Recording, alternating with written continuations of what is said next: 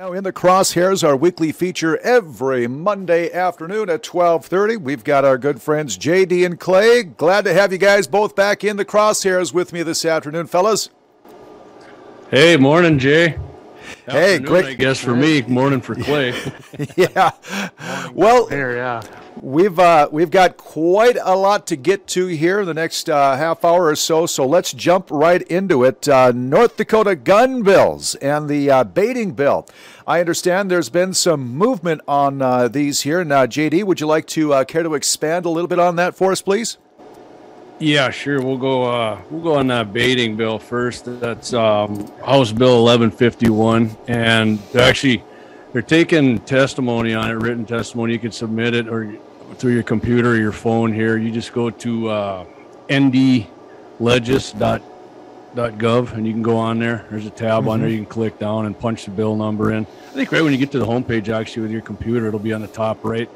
And you can just put in there 1151 in the year 2023, and from there they'll direct you where to submit your testimony to, and then we'll see how that goes. And I guess it's going to go to the vote for the Senate, and then from there we'll see what happens if it passes. And I mean, I'm in favor of banning, so I know what I'm going to be submitting on that one for sure. Okay, all right. And Clay, what's your thoughts?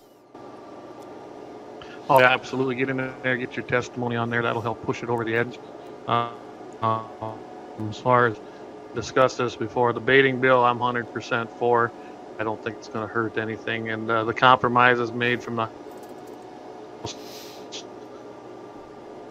into the Senate, I think are just fine right now. And it's going to be a great thing. I think it's a great tool. Sure.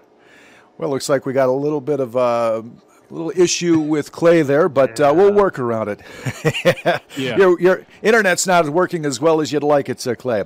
Okay, here's a couple stories that I know JD had sent to us here. China's Ministry of Foreign Affairs has slammed the loose, we use that term loosely, I guess, U.S. gun policy, saying it's breeding violence around the world. What are your thoughts on that, JD?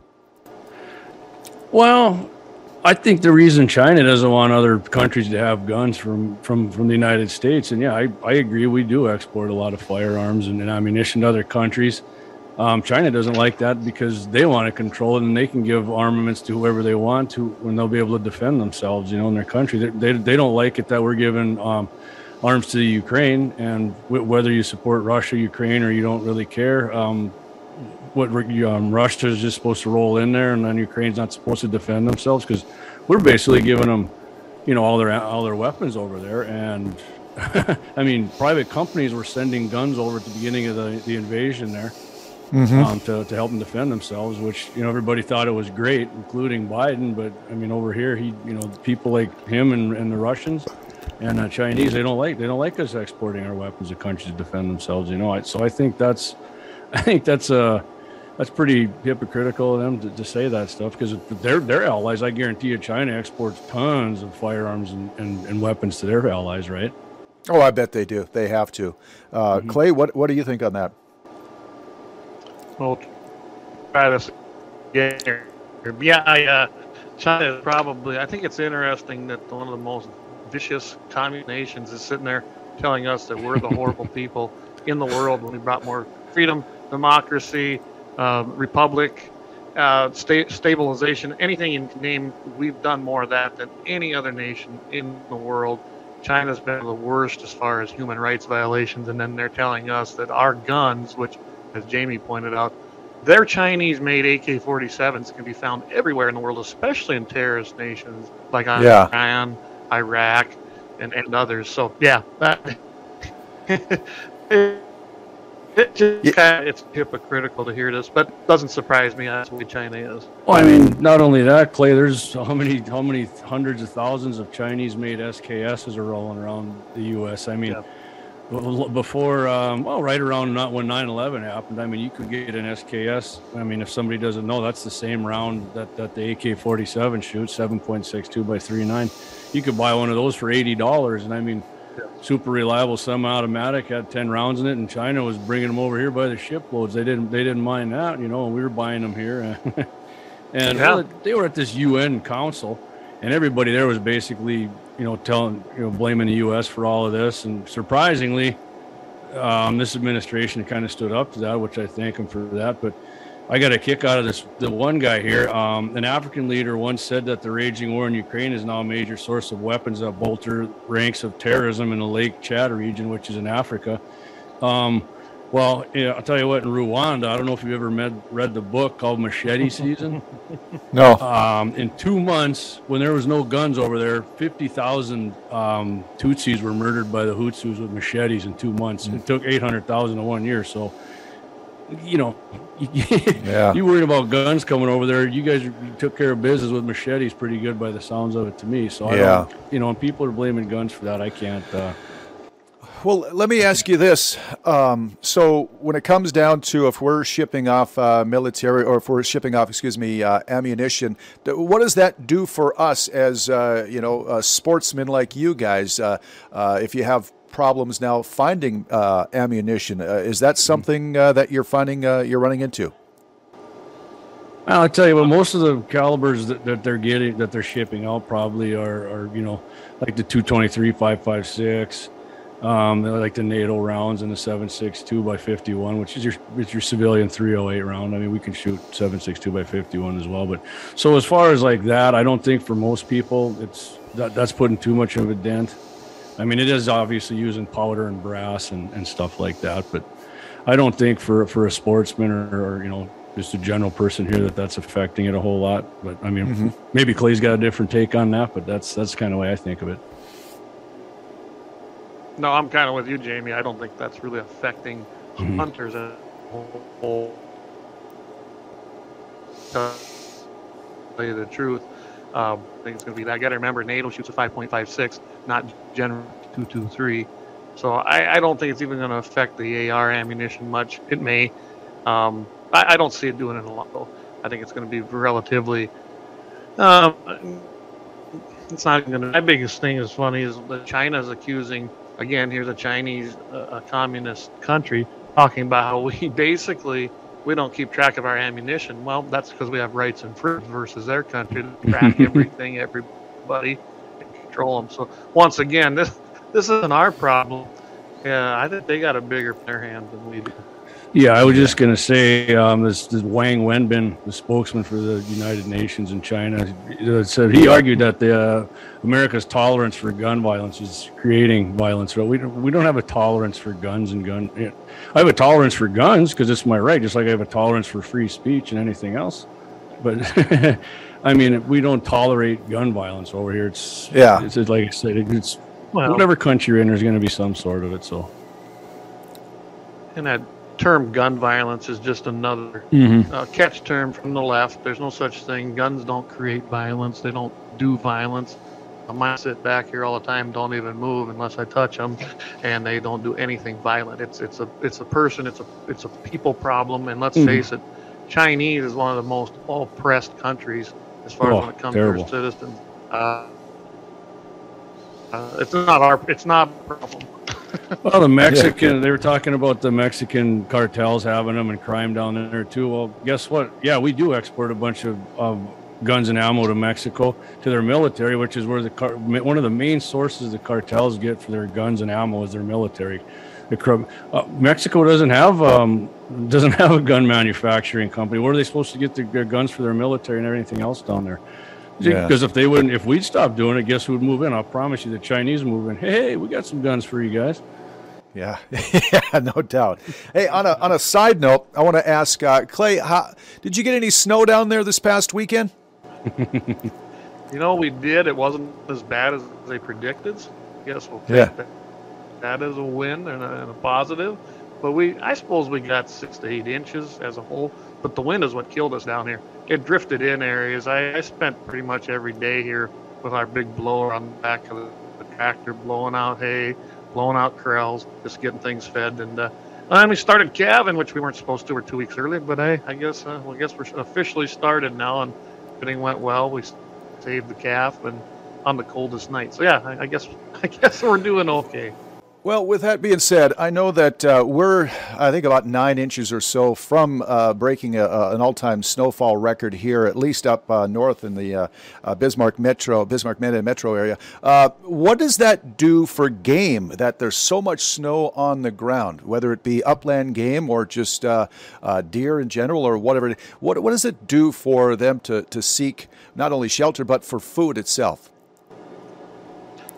It makes it tougher. There's no doubt about it. I've got a group of turkeys that usually hang around here. I had around 14, 15. I'm down to 8. I think coyotes have taken some, but I'm pretty sure that finding food's pretty tough out here.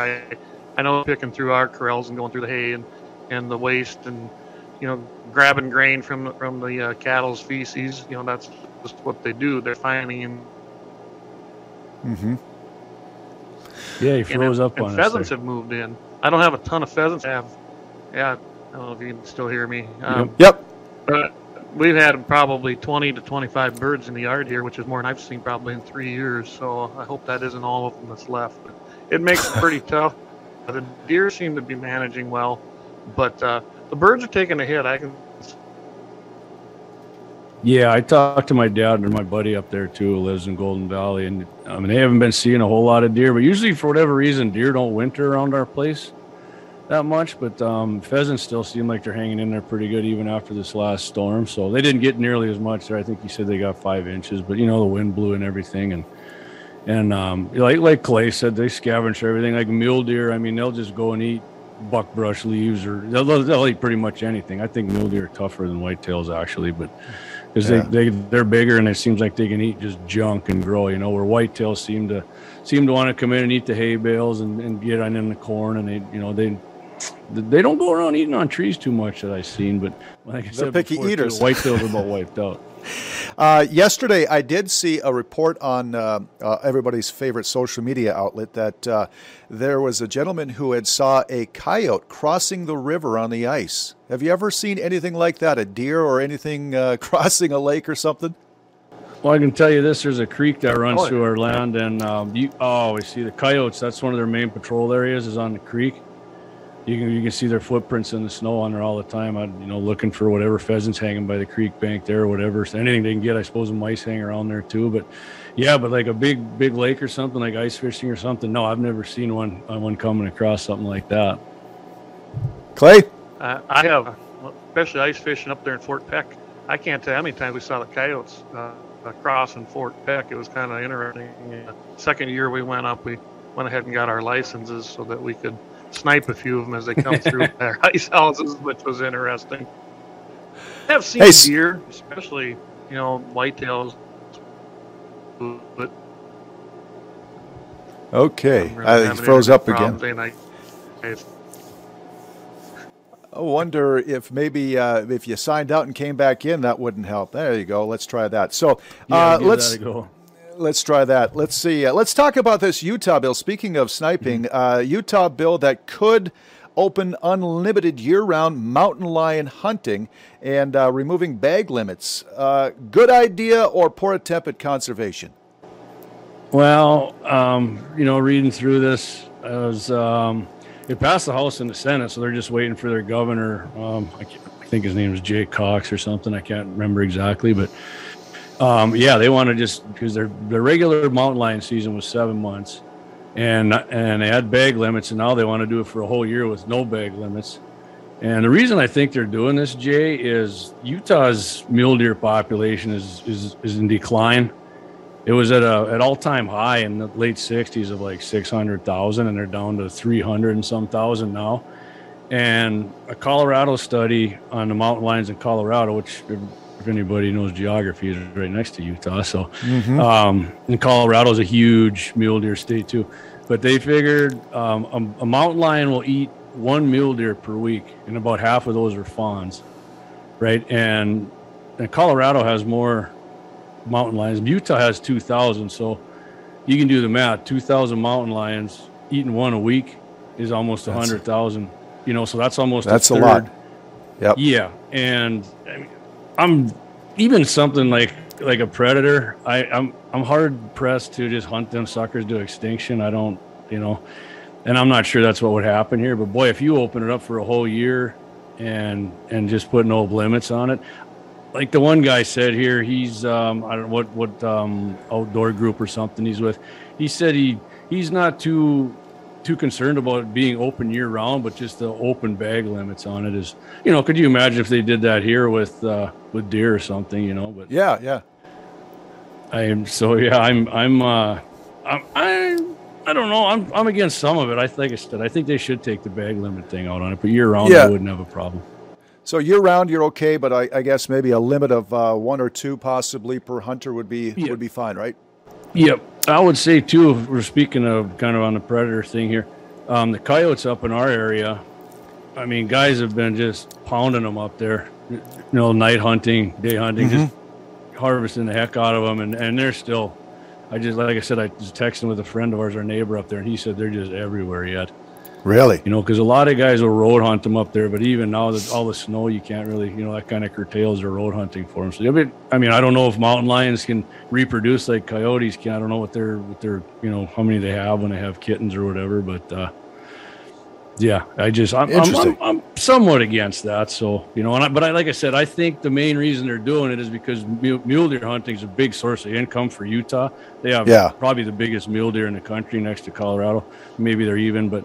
Yeah, I think that these big mule deer going down, their outfitters and the people living there are probably barking about it pretty hard. And like I said, if the mountain lions are taking close to a third of them a year, I was pretty shocked when I actually looked into that and read that study. And I think a Colorado wildlife study actually did that too. So that's pretty significant. Now we welcome back Clay. We were just talking about this Utah bill that has opened unlimited year-round for mountain lion hunting and removing bag limits. So what do you think on that? Good idea or bad idea? Well, I think it's a great idea.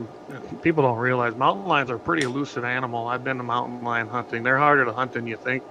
Even in like South Dakota, when I was a South Dakota resident and they opened it up, you'd have thought it'd been really, really easy. I mean, they'd never really been hunted. It was not. They're very elusive. They actually try to avoid people. So, for every mountain lion they're taking, there's probably 20 that are not being taken. They're not going to hurt the populations. And from what I can see, as in Utah, Colorado, South Dakota, it was decimating the mule deer herds. They like to feast on mule deer. So, and I don't know what you guys covered while I was blinked out there, but I think it's a great way to help start managing the actual populations and provide another thing for people to do. I love hunting, and I know Jamie does. So to me, it's just another great opportunity. Yeah. I told Jay what I think I kind of would be a little against is just no bag limits on the year-round thing. I wouldn't really care about, but I don't know. Like I don't know how. Like I said, I don't know how many kittens a mountain lion has. If you could just, I mean, I'm not hunting anything to extinction, but I mean, like I told Clay, I know you missed it, Jay. I'm sorry if I'm going to be a little redundant, but I think they're doing it in Utah because it is, Clay. I was telling Jay that 2,000, they estimated at 2,000 mountain lions in Utah, and a mountain lion, they say each mountain lion will kill 1 deer a week. So you do that, and it's almost 100,000 mule deer a year that they're killing. And then, like I said, when you came back, maybe you heard me, mule deer hunting is huge in Utah, and I think maybe that's one of the reasons they're doing this. So. I think another good tool with that is to make sure you don't decimate the population of mountain lion. You can have an open season with no bag limit, but set yourself a harvest goal. That's what they did in South Dakota. They sold as many tags as you wanted to buy, which of course increased revenues for game and fish, but by a big margin. And once that threshold was hit for their harvest goal, it just shut the season off. That's probably the way to do it the best. Figure out how many you want to take. What's a manageable number, and then sell as many tags you want, and kind of like the first guy there wins, I guess. Yeah, just so you got extra doe tags, sell them out. Yep, there you go. Let's move to this Department of Defense panel wants to prohibit gun and ammo sales to troops under 25 years of age. We should note this comes from the Suicide Prevention and Response Independent Review Committee. It's a report that was released this past weekend, and this would only be on DOD property. When I first read it, the first thing that came to my mind, of course, would be the suicide prevention. Even before I got to the Suicide Prevention Response Independent. But I think that's probably a good idea. What do you guys think on this? Go ahead, Clayton. I'm not much for it. Department of Defense property. Well, that means you're going to have soldiers included in this. I don't see anything that distinguishes that it won't be. So we're going to allow people who are 18 years of age to vote, be drafted, die for their country, handle firearms probably in the most trained way versus anybody, but yet you're not going to allow them people to actually have them anywhere else. Doesn't even make sense to me, honestly. To me, let them people carry, let them purchase them, let them have them. And you probably have the safest piece of property that you can have because you've got actual trained people there with them. That's my opinion. Well, I would say, first of all, they can go off the base and buy one and commit suicide if they want to then. I don't know that that's going to stop anything. I mean, I see what they're getting at, but I mean, stuff like this has been tried, and I just don't think it works. And it seems like a bad idea to me. Actually, like I said, it's a good in thought. If they want to say, I don't want these military young men killing themselves, young men and women doing that either. But it's just not going to do anything. And like Clay said, they're going to war, and what makes you think if they're practicing then at the firing range, they just won't take their M4 and turn it on themselves if they don't have their own gun. And they want a waiting period too, a 4-day waiting period for it. Again, like we were talking about last week, like for criminals, giving them a waiting. I mean, you think if you're already committed to killing yourself, I'm not sure a little waiting period is going to change your mind. I could be wrong, maybe it will, but I don't know. Yeah, I'm with Clay. I'm not in favor of this at all. Well, it hasn't worked in states already that implemented their own waiting periods. California comes to mind, and suicides have actually been on the rise the last 15 years there. It didn't do anything. You've got California, and I always use them as the example because they like to tout that they're the best in the utopia of gun laws, and they've got some of the worst results that you've ever. Oh no! Yep. You got sniped. He's back. You sure that storm isn't going on down there yet, Clay? I tell you, I love living in the middle of nowhere, but it has its disadvantage. Hey Jay, if you don't got anything else to add to that, I actually got a few more things on some of the North Dakota gun bills. If you wouldn't, we've got about 5 minutes here, so go ahead, Jay. Okay, good. So there's House Bill 1339. It would take away the 30-day requirement that you possess a North Dakota driver's license to carry in North Dakota. That was actually referred to the Judiciary House Committee or Senate Committee. So there's a few other things added to that. I didn't get it printed off, but and then there's restoration of your gun rights for felons, not violent felons, but let's say you do like a tax, whatever they get you, because some of these tax evasion things and some weird stuff, Clay might know more about it, that'll turn you into a felon where you lose your gun rights. That one's in a committee hearing too. I think it went to the Senate. That's 3/15 on March 15th actually, and they're going to do that. So if you're a felon, which I'm cool with that, because if you're a felon and you did your time to society, man, I mean, unless you're like Jeff Dahmer or something, you get your rights back. Yeah, I agree with you. To me, if it's a non-violent felony, like Jamie was talking about, I mean, it could be somebody who extorted, $250,000 from a bank, or it's white collar crime generally, things like that. I mean, you could actually be charged with felony reckless driving. Now that actually exists. Yeah. Oh yeah. And for sure. You didn't do anything. You didn't kill nobody. So I think once you've done, if you've done the crime and you've done the time and you've paid your quote debt to society, there's no reason you shouldn't have those things restored, especially in non-violent situations. You screwed up.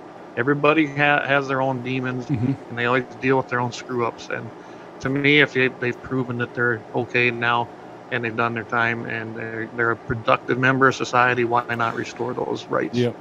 Yeah, I agree with that 100% on that. If, like you say, they did their time, they paid their dues, and if it was a nonviolent crime, I feel why not? If they're sportsmen at heart, why not allow them to be sportsmen again? Clay, is there anything else that you'd like to add before we wrap things up for the week? Well, I better get new internet connection. But we got a great lineup coming up for Wednesday. I'm going to let Jamie talk a little more about that. And then, of course, you want to check out our website, gunsinthe701.com. And I think I have this figured out. We'll see how it worked today recording it, but I was able to post our In the Crosshairs up last week, and it seemed like it was received real well. So kudos to everybody who went and supported that. And then thanks, Jay and KFYR, for having us on. You bet. Yeah, for sure. Yeah. So Wednesday night, I don't actually have the roster here with me, but well, I know we're going to go after John Stewart. Yeah. Number one on the list, John Stewart was going off. He had to sit down with the Oklahoma State Senator. I mean, it was almost like a Rich Eisen type thing, and so we're gonna have to go over that. I mean, like I told Clay before, that every time they say something, we have to go over, and fight back on it. So that's gonna be number one on that. And then I don't know if you checked out last week, Jay, the happy ending. It was a pretty good one we had. Yeah.